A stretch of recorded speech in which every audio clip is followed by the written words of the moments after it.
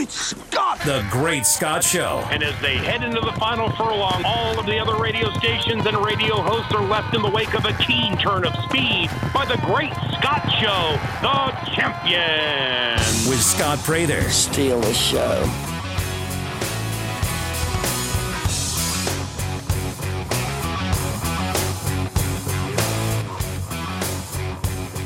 Hello, everybody, and welcome in to the Wednesday edition of the Great Scott Show. Are we halfway through June already? Yes, we are.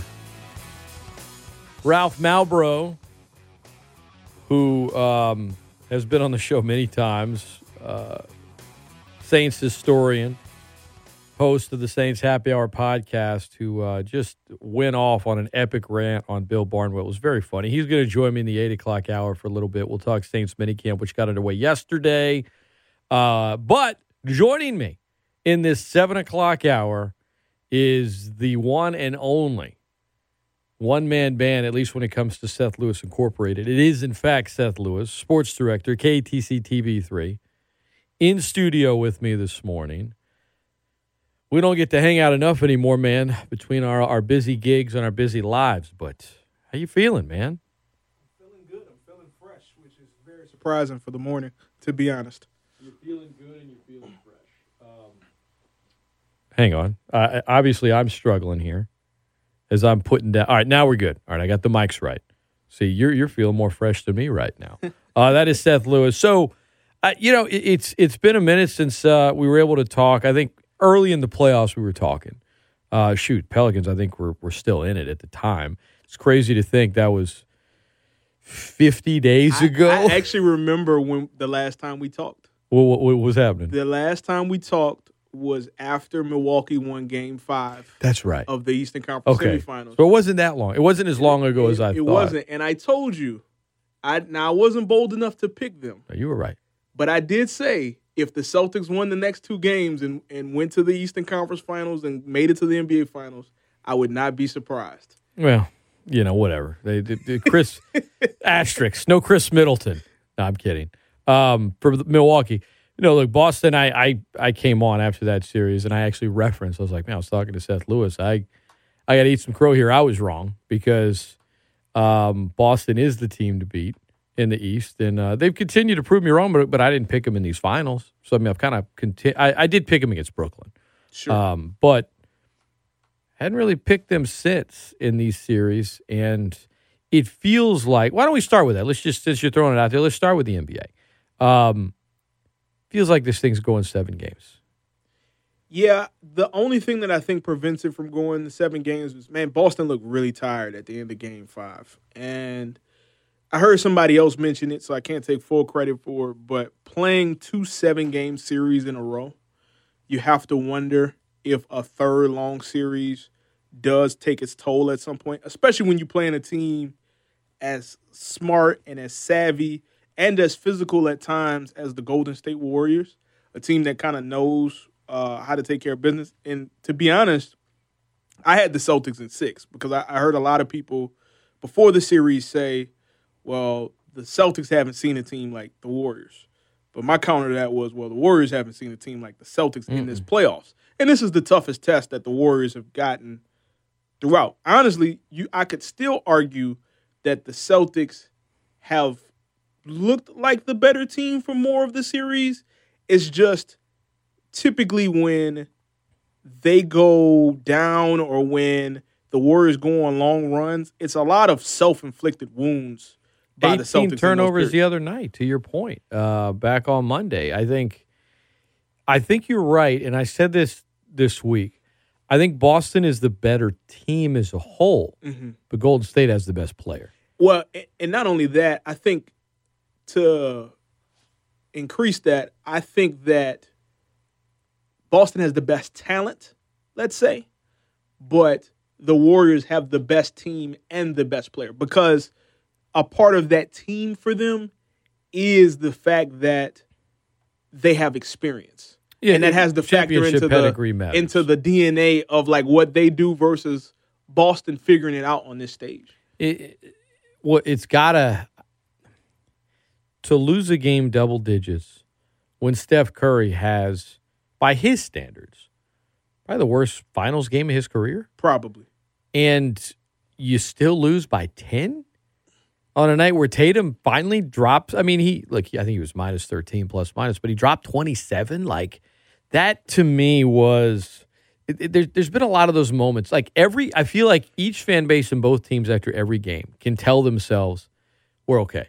We got it because this is why this happened. But now you're on the brink if you're Boston. Like, you're on the edge, you're on the brink, you lose, it's over. In Golden State, do you really want to get into a winner-take-all situation to the Celtics team that has shown, like, they're never out of it? I mean, that game one was crazy when they just turned it on in the fourth quarter and absolutely dominated. Draymond Green looks like Ben Simmons out there, afraid to shoot, but rebounding and assisting. And Andrew Wiggins had his biggest moment as a pro on Monday night. I don't know what's in store tomorrow night, but I feel like this thing's going 7 games here. What I hope, Seth, is whether it goes 6 or 7, we have not had a moment in these finals yet. We haven't had an iconic moment or a game. Like, some of the games have had moments where it was close. Even the game Monday night, like, it wasn't. There's been way more double-digit games this postseason than single-digit. There have been a lot of forgettable games. The playoffs since round one, in my opinion, have been a lot more lackluster than exciting. Sure. You haven't had an iconic moment. And even in these finals, you've had some good performances here or there, but there's nothing that years from now, you'll remember who won it, but there hadn't been a moment where you're like, man, I'll never forget when that happened. And I hope we get that. I want that. I want some kind of moment, whether it's a LeBron block, a Giannis block, whatever it might be, where you're like, that was a huge moment in a game that went down to the last possession. And we haven't had it yet, man. That's what I want more than anything. As a fan, I hope we get that tomorrow, or if there's a game 7, certainly if it happening in game 7, that'd be even better. Yeah, you bring up a good point. I mean, because like last year, you think about the block, I guess that was in game 4 in a critical in game, like right when the series was starting to flip. Yes, because the Suns won game 2, and then obviously the Bucks won game 3, and then that block in game 4, and then the steal / alley-oop in game 5. You could argue that if there's a signature moment, because I think a lot of people for the Bucks last year, you're going to remember that Giannis had 50 points in a closer. Sure. So the 43-point game against Steph is, I don't know if it's do you remember where you were, but it's definitely like one of those, like, as of now, if the finals ended right now, that would be the moment. It's him dropping 43 and closing out game 5 the way that he did. But you're right, like, it really hasn't had and really this whole postseason.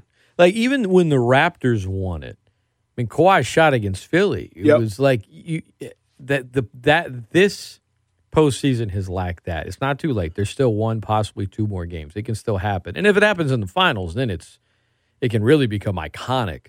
And not every finals has it, and not every playoffs has it. But I when I say that this postseason has been largely forgettable, unless you are a fan of a team in it, like I remember all 6 Pelicans games, the 2 playing games. I remember all 8 games very well.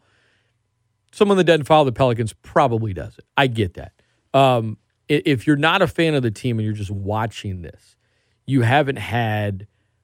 When I say they're forgettable, I don't mean they're forgettable right now. Like I was talking about Monday's game. I remember Andrew Wiggins. I'm talking about a year or 2 from now.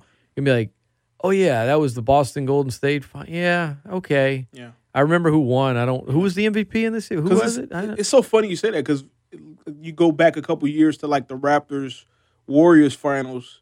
I remember more who got hurt. During that finals than I do any specific moment. Now I remember, like you said, the shot in Toronto against the Sixers. And then I also remember, and maybe that'll fade as time goes on, but I do remember essentially the gentleman's sweep, the fact that the Bucks won those first 2 games, and then in the conference finals, and then the Raptors won the next 4 to go to the finals.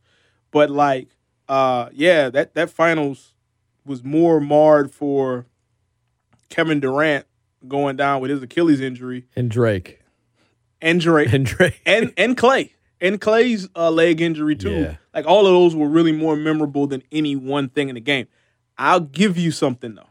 I'll give you if it goes to Game 7, how about a buzzer beater to win Game 7? Because I looked this up the other day. It's funny you mentioned moments. That'd be incredible.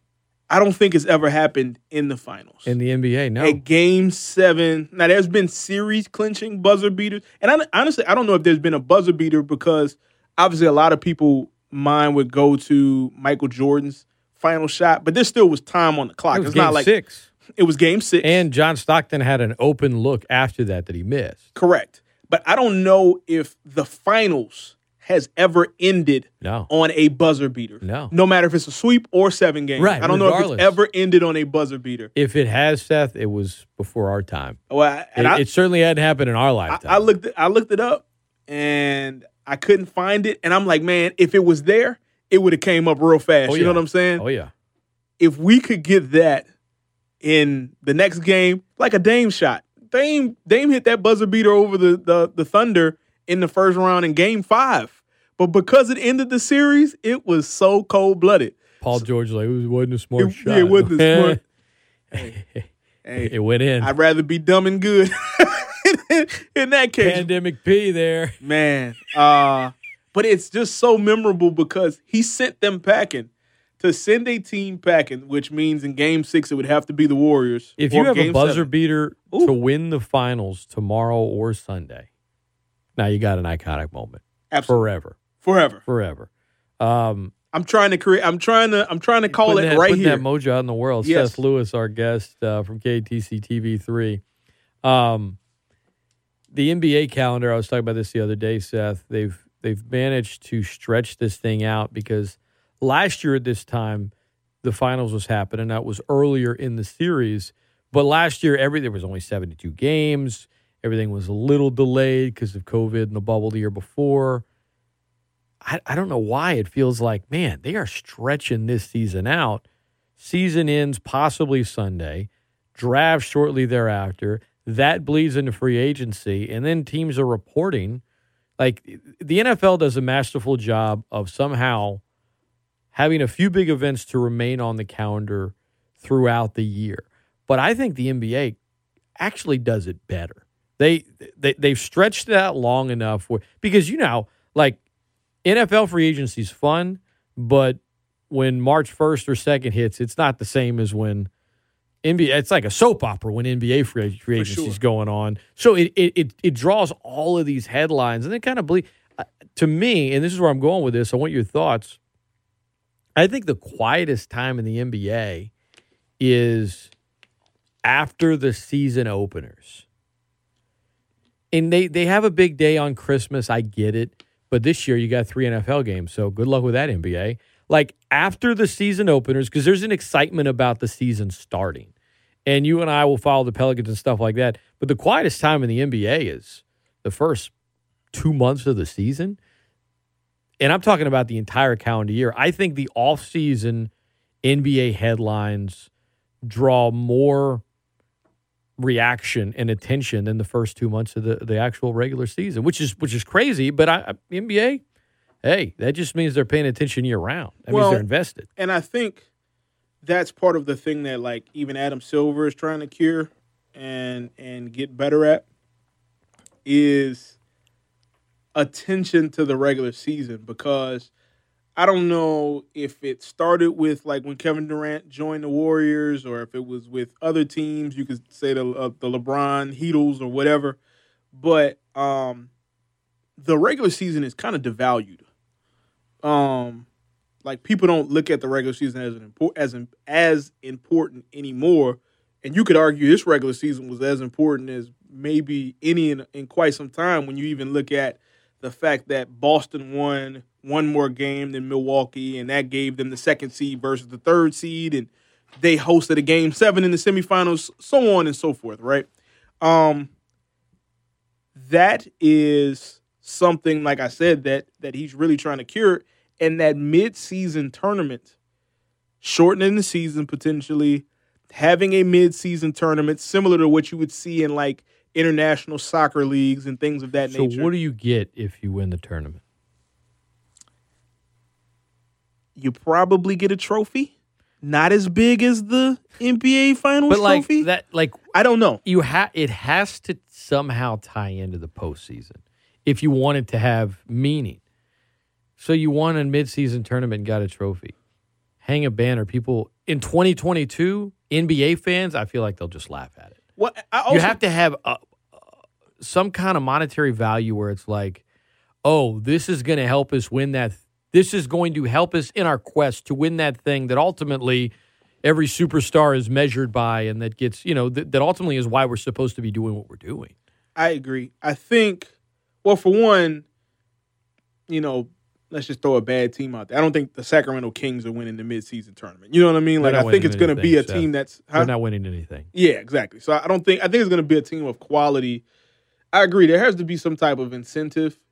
It has to be... Because, like, with and I'm not super familiar with all of the international soccer leagues, but I know that those tournaments mean something to them over there. Like, all of the tournaments mean something to them. So you have to give it value, no matter if it's a monetary bonus for the midseason tournament and a nice one for these guys. Like, it's gonna have to be something significant.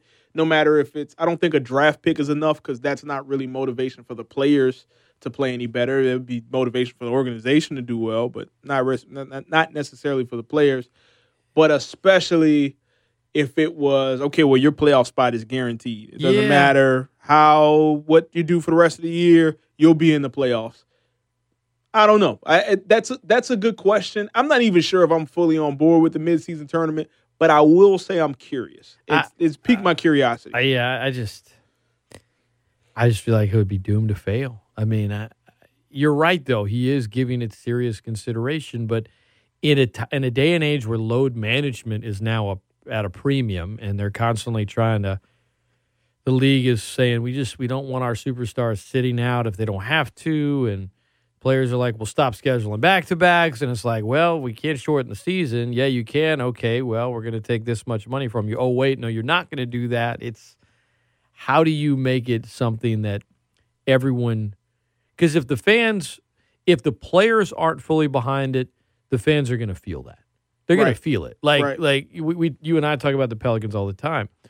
The reason there's a lot of buzz and excitement around the team right now isn't just because of how they finished the season. You could look at the season in a vacuum last year and be like, oh, well, they finished 10 games out of 100, whatever. If you follow the team, you're like, wow, look how they finished. Look at the culture. Look at Zion coming back. Look at all this. But to me, another reason the excitement's there, Seth, is because that relationship right now between the team and the fans is organic. And I just feel like sports fans can tell when something is forced upon them and when it's authentic.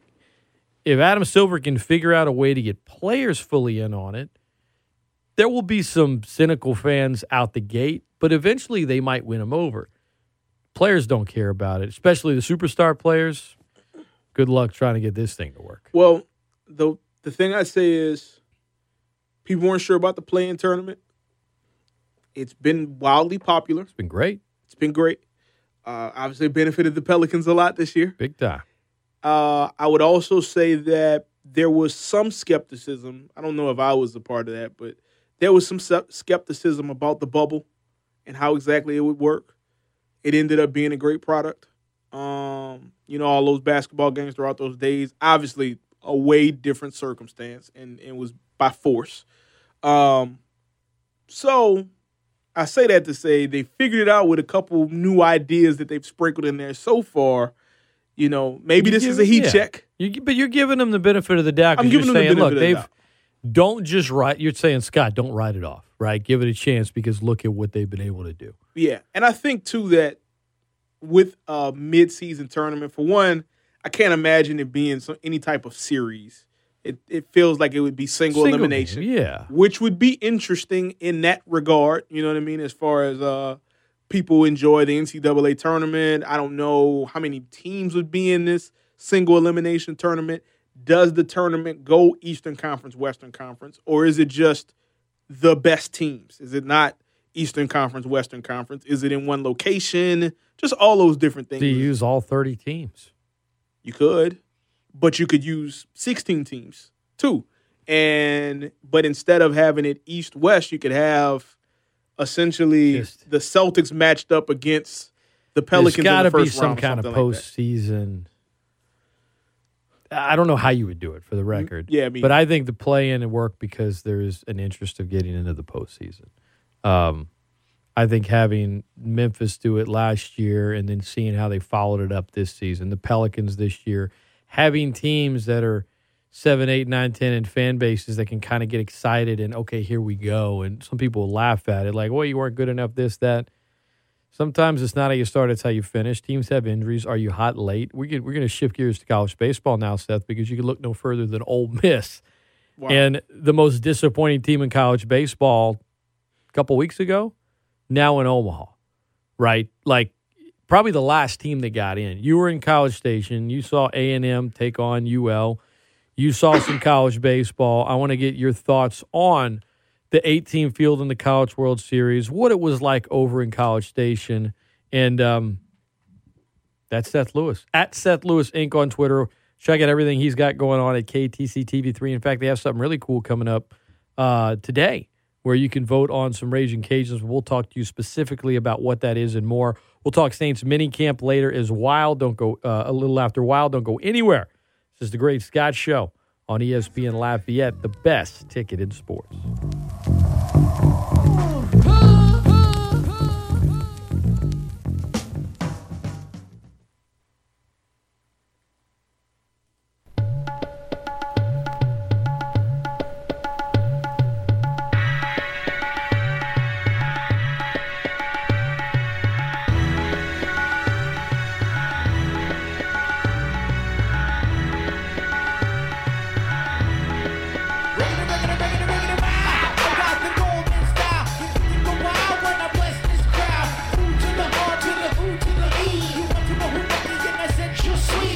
Welcome back into the Great Scott Show, trying to get you guys moving on a Wednesday morning.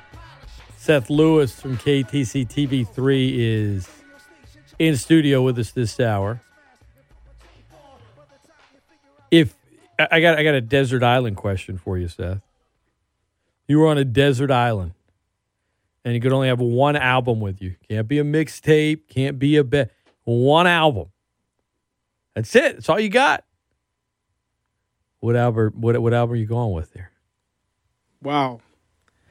That's really tough. Put him on the spot. Yeah, Megan, our sports reporter at the station, just asked me last night what is my go-to focus food? And meaning like if you're studying or if you need to like lock in, like what's your snack or whatever. And I had trouble with that one too, I'm not going to lie. But, man, if I had one album for the rest of eternity, sheesh, probably I'm going to go with something that's pretty long. So then that way it feels like it has like some variety, like something like Outkast, Speaker Box, The Love Below.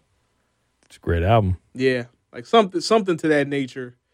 I need a double disc. I'm cheating a little bit, but I need something to where. But it was one album. But it's one album. It was one album. Yeah. So don't ask me to choose between the Speaker Box and The Love Below. It's both.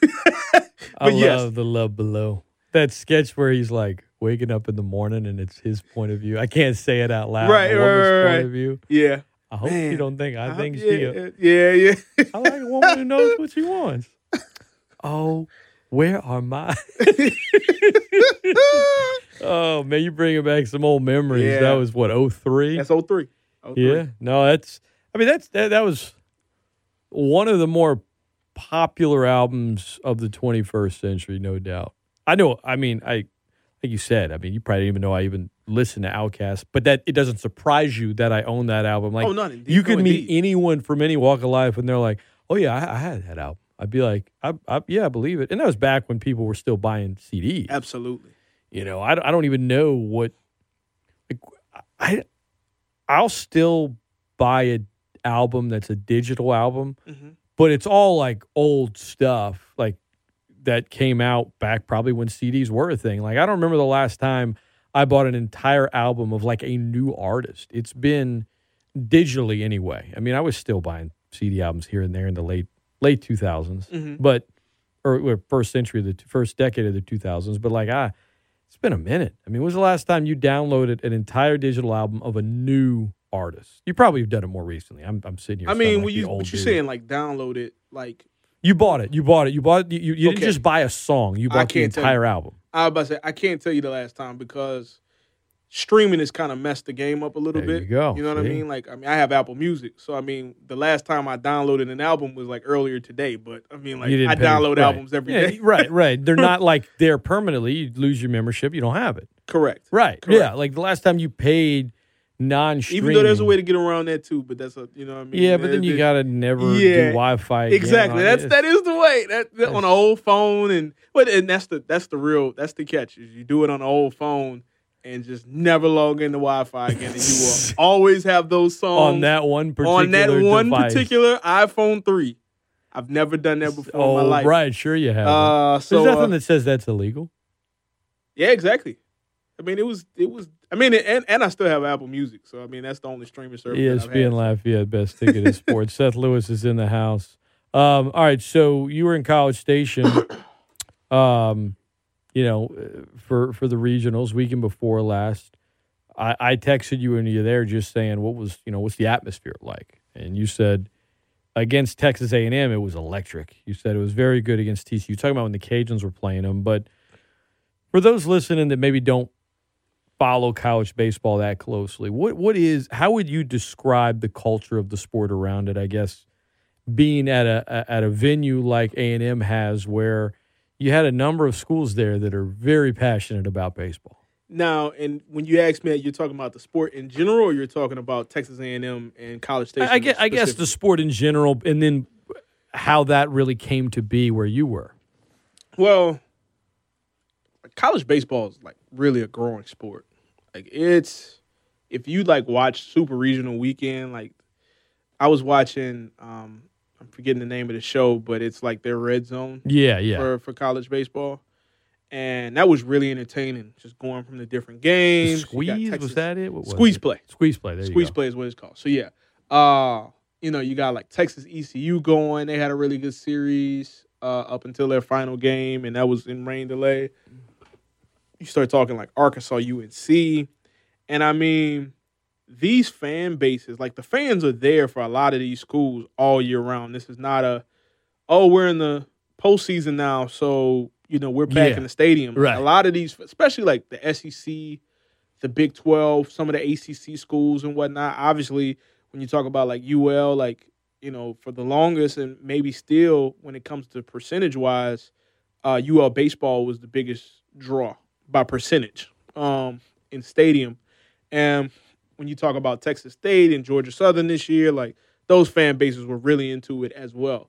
And so it's cool, man. It feels unique to the sport because unlike football and basketball that gets a lot of the pub, baseball in certain parts is the forgotten child. Like if you take my industry for example, for us, like 9 months out of the year, 10 months out of the year, we have like really relevant sports stuff happening.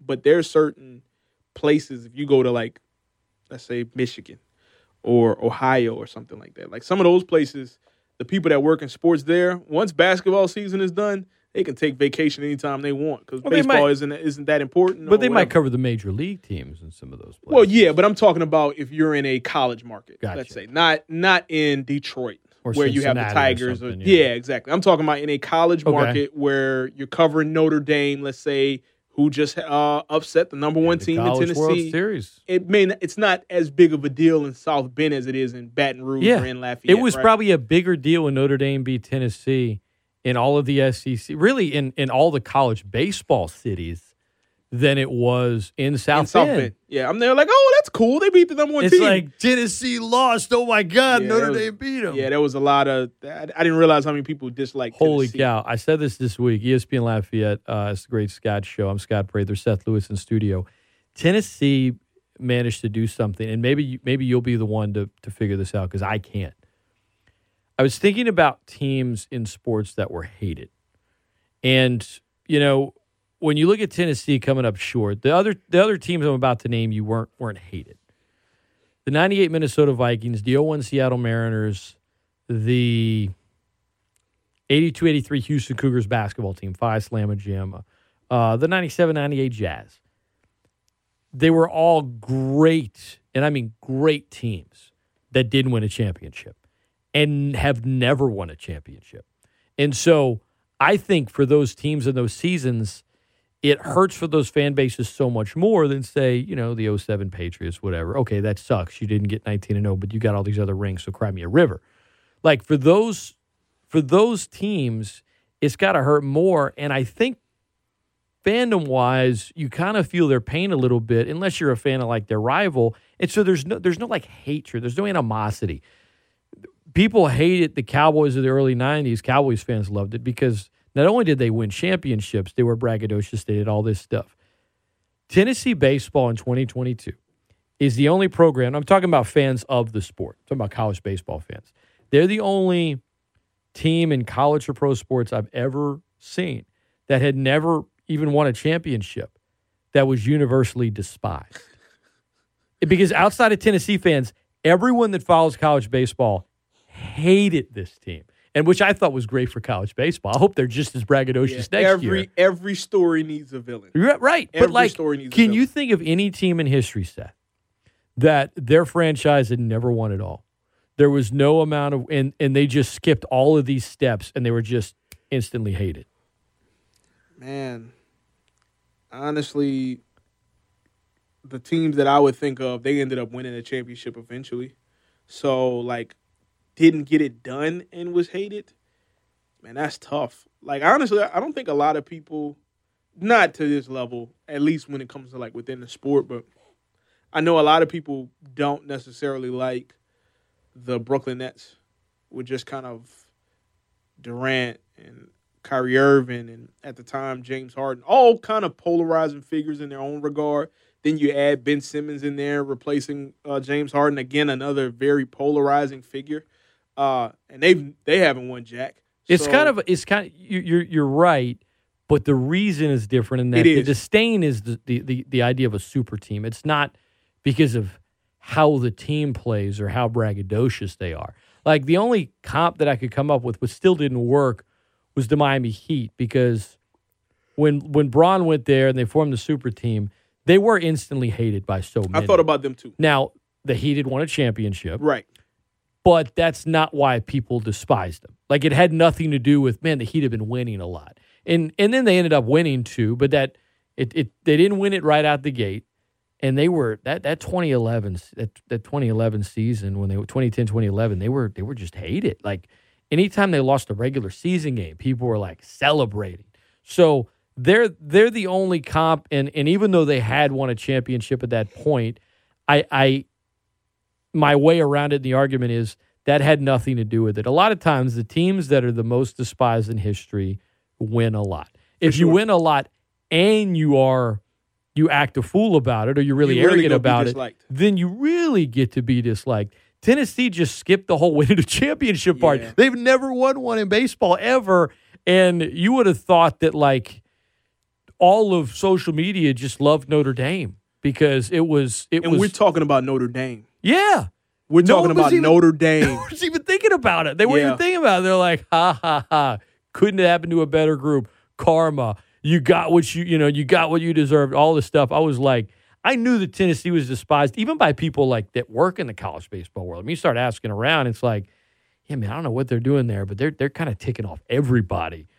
I somehow, Seth, underestimated just how hated they were, like, by fans everywhere in college baseball. Yeah, I agree. Credit to them. I didn't know if anybody could do it. They did it. No, I mean, when you flipping off the outfielder running to second base and you're arguing with the umpire behind the plate on balls and strikes and cursing and all that stuff, which, some people, well, maybe that's not, which I don't think a lot of people argued, but a few people argued, he shouldn't have been tossed for that. Well, major leaguers get tossed for turning around and saying that's a bad bleeping. This is college baseball. And you're 20.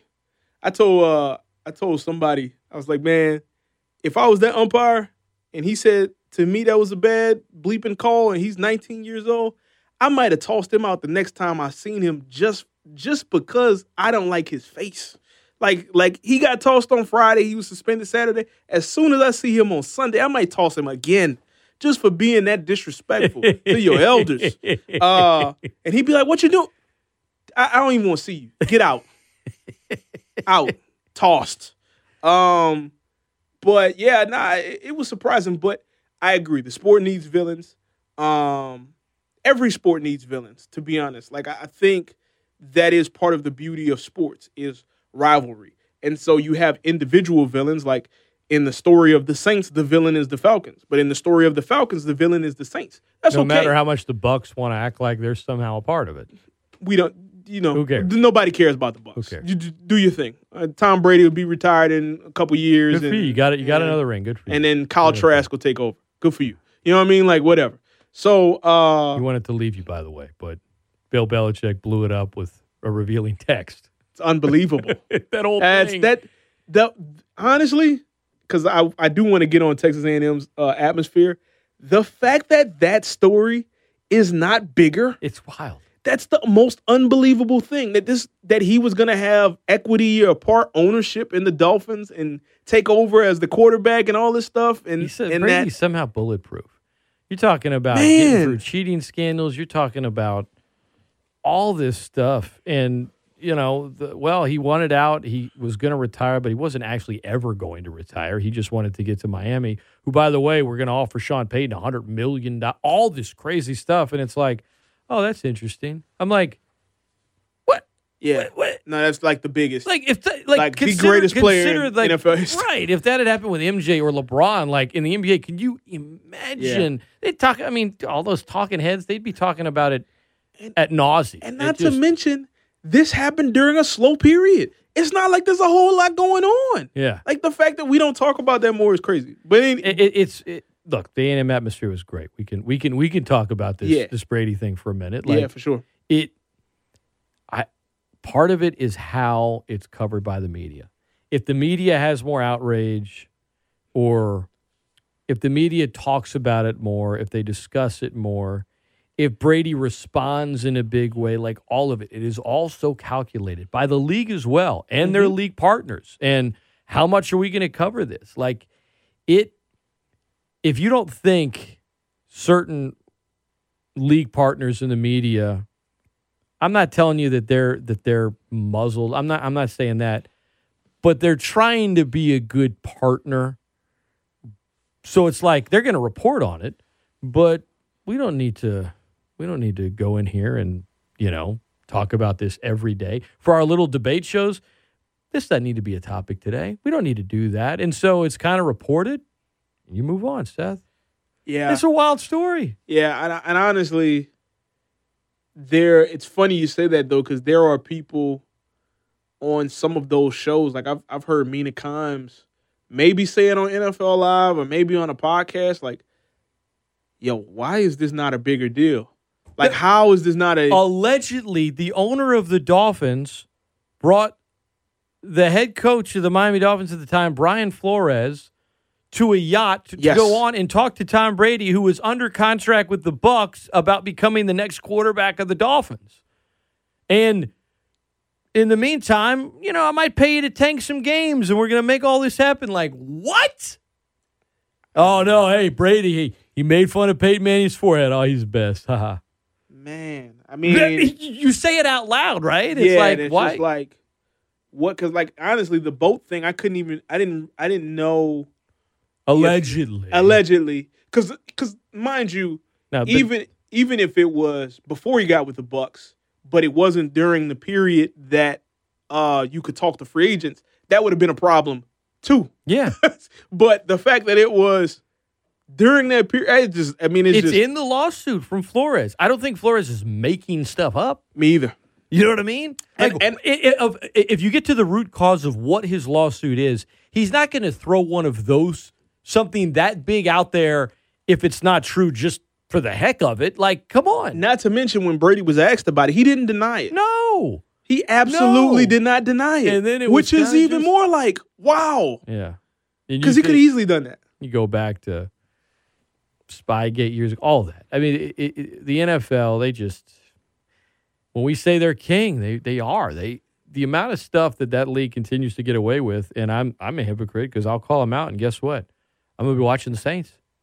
I mean, we're going to talk about it. Sure. I mean, heck, we're going to talk about the Saints in the next segment, about a mini camp. Right. Probably should have talked about the Brady thing more, but, if the media comes out and they're like, this is a really big story, like, I think a lot of fans react a certain way. They kind of take cues from that, but it kind of just came and went. It's like, whatever, man, he's to go. Leave him alone. Crazy. I mean, and it's funny because you mentioned Jordan and LeBron. There's no way that's not a bigger story if it's Jordan or LeBron, which I think also speaks to the off-season thing that you mentioned with the NBA and just like how they're just a little bit better at like stretching it out than the NFL is, because that's leading every debate show. Every single debate show. But the fact that LeBron said, "Hey, I want to own the team in Vegas," that was news. It's not really that big of a deal. Okay, he has aspirations to own. That's not saying that he's going to own. Obviously, he has the capabilities to own, but that's not saying that that's going to happen. He just said, "I want this." It's on his wish list, and it was like, "Do you think LeBron would make a good owner?" Like, you know what I mean? Like, it's just, yeah. If it happened in baseball, I'm going to throw out Derek Jeter. Would have probably been similar to Brady. Oh, wait, Jeter was going to leave the Yankees to be part owner of the Marlins, who he ended up working for, by the way. And, like, it would have been like, okay. And wait, he did it in the offseason and he probably shouldn't have? It's all right, man. Come on, it's Jeter. Like, it's all good. Now, if A-Rod did it, there would have been like, scumbag. But, like, it would not have, it kind of would have been reported, and that's it. And probably the bigger deal with Jeter would have been, he's leaving the Yankees after 22 years? Yeah, why would he do that? Like, that would have been more of the thing Mr. than anything. Yankee. Well, you know what? He's forever pinstripes. We love him anyway. But he met at a time where he wasn't allowed to contractually with a crooked owner who was trying to get a manager to throw games and all. Allegedly. Like I said, I don't think Flores is making up stuff in that lawsuit either. Maybe, look, it's a lawyer's job to try to paint an allegation in the best light as possible for their client and what they're trying to achieve. So I'm not going to act like there can't be elements of something that, well, this isn't the whole story. No, I'll give you that. That could be part of it. But I don't think any of this stuff is just fabricated from nothing. I agree. Especially not when you're going up against the freaking NFL. You have to come with all of it. That's Seth Lewis. I'm Scott Prather, ESPN Lafayette, KTC TV3. All right. We were talking about college baseball. You were in College Station. You watched the Cajuns. Their season came to an end.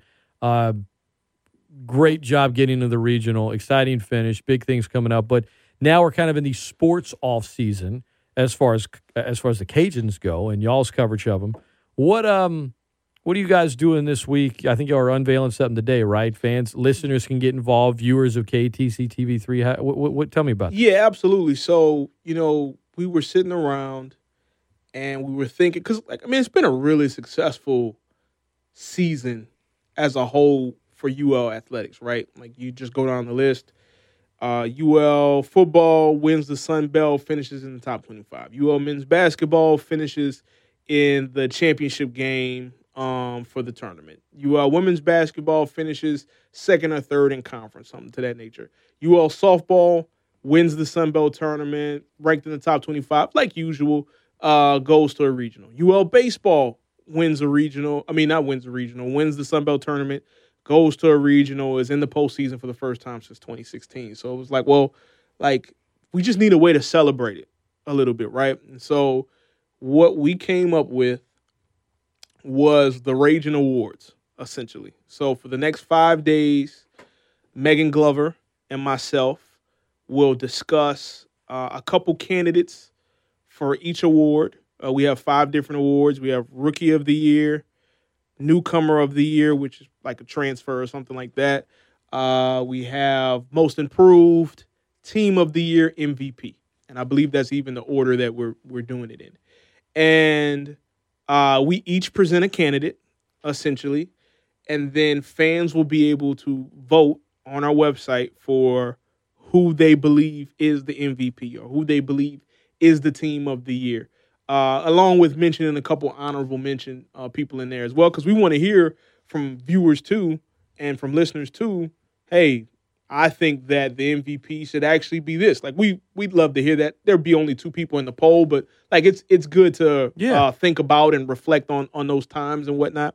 And so we're gonna air kind of each one over the next 5 days. Have the poll on the website, and then we'll show the next award because we recorded the award show. Let's call it, right? Us giving each nomination, but once we get done with the nominees, we'll also reveal or say who ended up winning the poll for MVP, Team of the Year, Rookie of the Year, so on and so forth. Gotcha. Seth Lewis. So, and where can folks vote on it? Just KTC.com. There it is. There'll be an article up. The first one up will be Rookie of the Year. We'll begin with the beginners, and people can vote. Right after the 6:00 show. And essentially they'll have 20, close to 24 hours to vote. Go check it out, guys. All right, we're going to take a quick time out. When we come back, one more segment with Seth. Saints minicamp got underway yesterday. What is most positive and not so positive story about Saints minicamp? We'll get his thoughts on that. We'll debate. We'll dissect. This is ESPN Lafayette, the best ticket in sports. We're right back right after this.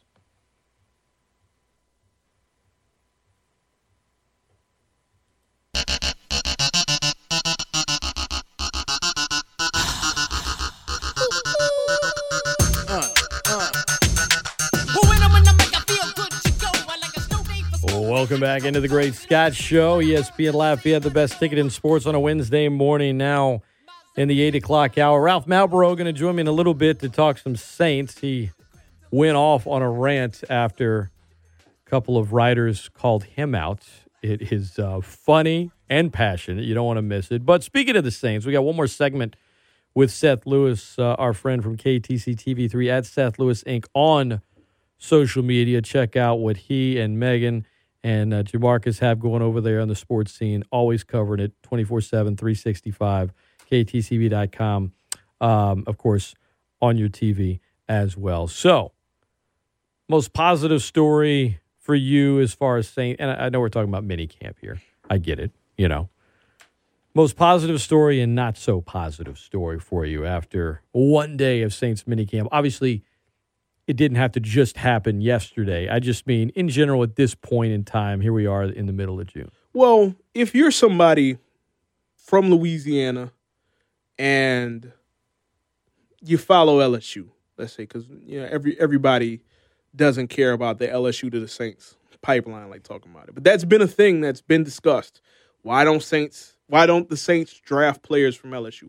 Why he don't want me, man? It's Sean like it's the Will Smith drafted. Why he don't want me, man? Why he don't want me, man?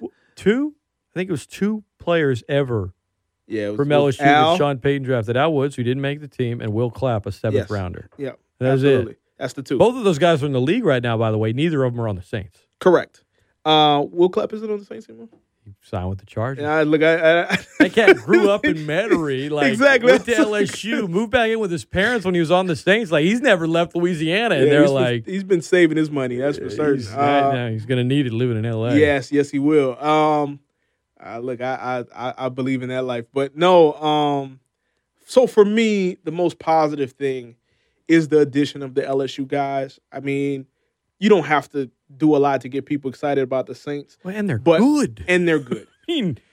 I mean, Jarvis Landry is a guy who, coming out of college, and it's not like a whole, like there's every year you think about like, okay, well, who's a guy from LSU that maybe would be a fit because we follow LSU so much as far as like at this station, at the other stations that I've been at. But like Jarvis Landry was somebody who I vocally wanted the Saints to draft because I just thought he was the perfect fit for Drew Brees and the Saints offense. Instead, they went with Stanley Jean-Baptiste. Oh, my God. Yeah. And Brandon Cooks in the first round after they traded up. Stanley. Jarvis Landry, to your point, he would have been, when you talk about the perfect slot receiver for Drew Brees, he was it. He was it. He would have fit. We'll talk about his fit here in a minute. Sure. But Drew Brees ain't coming back. But if he had been with Drew like 5-6 years ago, can you imagine that 2017 team if they had him, or 2018? What if it wasn't Ted Ginn or even if you did have Ginn and Thomas, but Jarvis was in the slot? And to be honest, sometimes when you miss on things, they end up being blessings, because if you draft Jarvis Landry in the way that he plays, I'm not so certain that you're looking for Michael Thomas. That's true. At that point. You know what I mean? Because like you'd have your sure hands, but they short always yard. say best player available. Yeah, sure.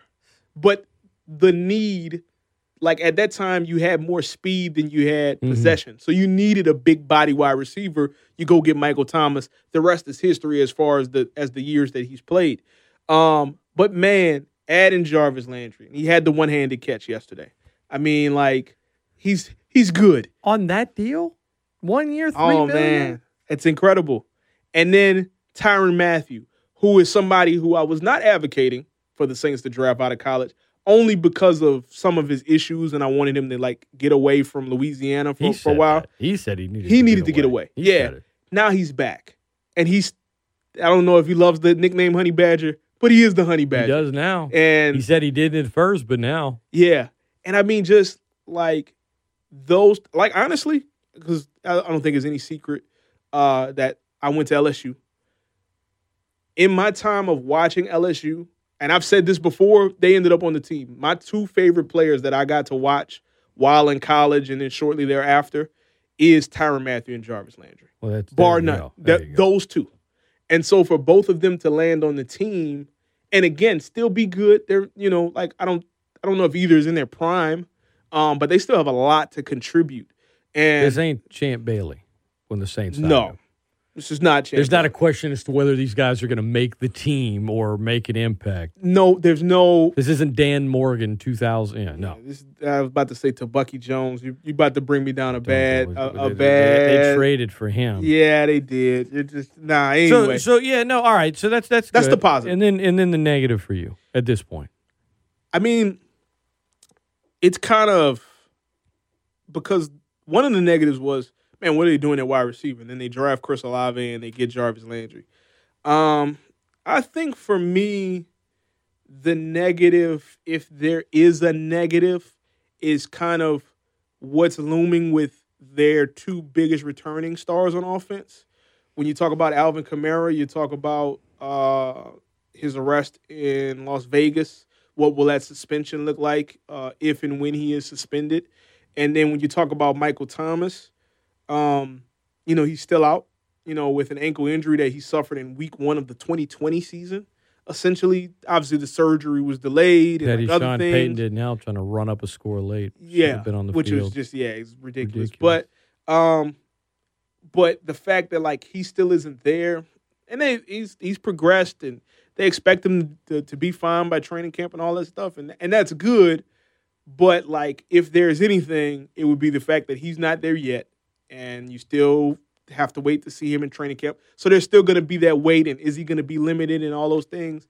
And then when it comes to Kamara, how is that going to work as far as the suspension is concerned? They have David Johnson in camp right now. I don't think he even makes the team. Yeah, probably not. I don't know. You know what I mean? But that's when you signed Champ Bailey 3 years too late. David Johnson. But I mean, like, also though, after Mark Ingram, your options are a Zigbo. Yeah. So you're saying that Abram. I mean, you're not expecting David Johnson to carry the load, but he fits the profile of running backs that they have liked in the past when it comes to versatility, catching out of the backfield, things of that nature. So anyway, though, if there's negatives, those would be my negatives because defensive back wise, you look good. I would say, especially after losing you lose your 2 starting safeties. It's hard to say that you look good after losing your 2 starting safeties. Tyrann Mathieu, Marcus May, P.J. Williams, C.D. Deuce, a.k.a. Chauncey Gardner-Johnson, a.k.a. C.J. Gardner-Johnson, and J.T. Gray, who's those they're all on the roster, period. I mean, J.T. Gray probably only be playing safety if they have injuries. First team AP All-Pro. All-Pro the last 2 years on special teams. It's going to be a battle for whoever's the sixth safety on, because those 5 spots are solidified. Yeah, and you didn't even say Marshawn Lattimore. Well, no, I was talking safeties. Safeties, right? Yeah, no, yeah, DBs, sure. no. Shoot, Lattimore, Adebo, Bradley, Roby, no. Yeah. Secondary, the Saints defense is going to be fine as long as they can have some health at DN, and that's the negative for me because Peyton Turner is out and Marcus Davenport is out with 2 injuries, and Davenport he's a Ferrari 812 with a shoddy engine. I've said it for years. When that thing gets out the garage, it is winning the race. For sure. You want a drag race? It's taking your slip. Problem is, you put those keys in the ignition. You have no idea if it's going to start week to week. That's Marcus Davenport. And at some point, you're like, am I really going to keep paying to keep fixing this engine up because it never is always running? Or am I just going to move on? This is it. I mean, it's a contract year for him, and it's having a player when it comes to offseason surgeries, injuries, whatever. Player's not at minicamp, not a big deal in a vacuum. When it's a guy that's in his situation, to me it's noteworthy, and it's unfortunate. But even if he was playing, there would be like, oh, well, is he going to get hurt today? I mean, that's just – Davenport, he's like – the other metaphor I would use is he's like a really nice iPhone or Android you just bought, but you didn't buy a case for it. So you have no case on Anytime that thing drops no on the screen ground, protector. You're flipping out like, oh, man. I mean, this is the top-of-the-line phone, but – you get a crack in it. Can it still work? Can I still use it this week? What doesn't work is good. Oh God, and I got to bring it to the shop. Yep. That's Marcus. I like that comparison probably even more for Marcus Davenport. A nice iPhone without a case. But yeah, I mean, if he could ever end up on the field, when he's been on the field, he's been. There's good. no question. His impact. People talk about Cam Jordan last year, and what's wrong with Cam Jordan? And then he came on so late, and then was in another Pro Bowl, and suddenly had all these sacks. And it's like, you know who's playing now with him? You know who else is on the D line now? It's Marcus Davenport. Yep. But there were so many, and part of that is like, I don't know, when you're watching football, especially as fans, you're watching the ball. You're not watching everything in the trenches, and then it's like, oh, Cam Jordan didn't do anything today. Well, how many guys were out? How many guys, how much did that impact him? When it's a quarterback and you're missing every start on your O-line, people are going to bring that up. For sure. When you're a player like Cam Jordan, oh, God, the Saints are missing this guy, and this guy on the D-line this week. It's, well, Cam Jordan should have stepped up. They needed him big time because they didn't have all these other guys. You look at it differently than you do when it's somebody on offense. Fair or not, that's just how it is. It is. Just like in basketball, when a guy's getting double-teamed, you notice that a lot easier than when Cam Jordan is getting double-teamed every play, and maybe that got somebody else free on the defensive line, Anyamata or whoever to get to the quarterback. But it's true. He had a lot more success with Marcus Davenport. And obviously with Peyton Turner, the jury's definitely out on him. When you're being called Davenport 2.0, I'm like, you shouldn't even call him that yet. Yeah. Because at least with Davenport, you've seen, okay, it is a nice iPhone. It just doesn't have a case. It is a nice Ferrari. We just don't know if the engine's working today. Cool. He was good in training camp last year. You think so was Zach Bond. I mean, he probably won't even make the roster this year. Yeah. So and I'm not for a second suggesting Peyton Turner is Zach Bond or even Marcus Davenport. I'm with you. Jury's still out. Who knows? For sure. But it's just not something you want to see after an injury-plagued rookie season. First-round picks, that comes with added baggage, or maybe baggage is the wrong word. A bigger spotlight. Absolutely. Added pressure. And an added year. And so you want to, and they're at the same position. So it's just, if the defense is going to do what they think they're capable of doing, having both of those guys will be huge. Having at least one of them will be big. But if neither can be counted on, it's going to be felt on that defensive line. Absolutely. Seth Lewis has been our guest this hour and a little bit here in the 8 o'clock hour, but it's been fun, man. Been a while since I've seen you in studio. So you're sticking with the Desert Island album question. You're sticking with the Love Below /Speaker Box. Yeah, I'm sticking with the Love Below /Speaker Box. I mean, I could go R&B all day, but Little PM Dawn. Yeah, I mean, like there's I could go old school R&B. I could go new school. Some smooth albums. Because Island's kind of, you kind of want chill music. No, everyone's picturing Seth Lewis out on an island wearing a Hawaiian shirt, unbuttoned, drinking a pina colada, and all of a sudden, boom, boom, boom. Yeah. Out the way. You know what I mean? Just sipping. You know what I mean? On this, I don't know how I got a pina colada on this desert. We made it a nice desert island. This is very nice. This is a resort desert island. Hey, you said it. You're like, I'm feeling it. R&B maybe, Yeah, I mean, because I'm telling you, if Sade was on, I would not complain. I would not complain. Well, you could go with a number of her albums. For sure. I just feel like I can make so many jokes right now that I'm not going to. I know you'd pick Aaron Neville. I know. Well, no. I would pick Aaron Neville. But to your point, the album you pick will basically make you picture the island in a certain way. If you're picturing Sade, you're like, man, I'm on this island. I'm about to have like 20 kids. If you're like, I don't know, give me some like, heavy metal. It's like I'm stuck on a desert island and I'm gonna rock out. Yeah, but I'm gonna survive. I'm just kind of I gotta break this. I gotta make fire. I gotta make a spear. Like that's a smart way to go. When I'm gonna have to pose this question differently now, or I'm gonna think about it differently because the music you choose will basically lend itself to what kind of desert island it is. And I have a lot of moods on that album. You can go. I like the way you move. There's also Prototype. Ooh. On the Prototype. You know what I mean? So there's a lot of different moves that you can go to in this album. You like to think. That is Seth Lewis. Give him a follow on Twitter at Seth Lewis Inc. INC. Check out everything they have going on at KTC TV3. Man, it's great seeing you. And I hope you get some time off this summer, and I'm sure I'll be talking to you again soon. Yeah, appreciate you, Scott, as always. All right, y'all, don't go anywhere. We're going to take a time out. When we come back, Ralph Malbrough of the Saints Happy Hour podcast going off on a couple of other people in the media industry that kind of went in on him a little bit. And he's just sick and tired of it. You don't want to take it anymore. We're going to talk some Saints football next with him. This is the Great Scott Show on ESPN Lafayette, the best ticket in sports.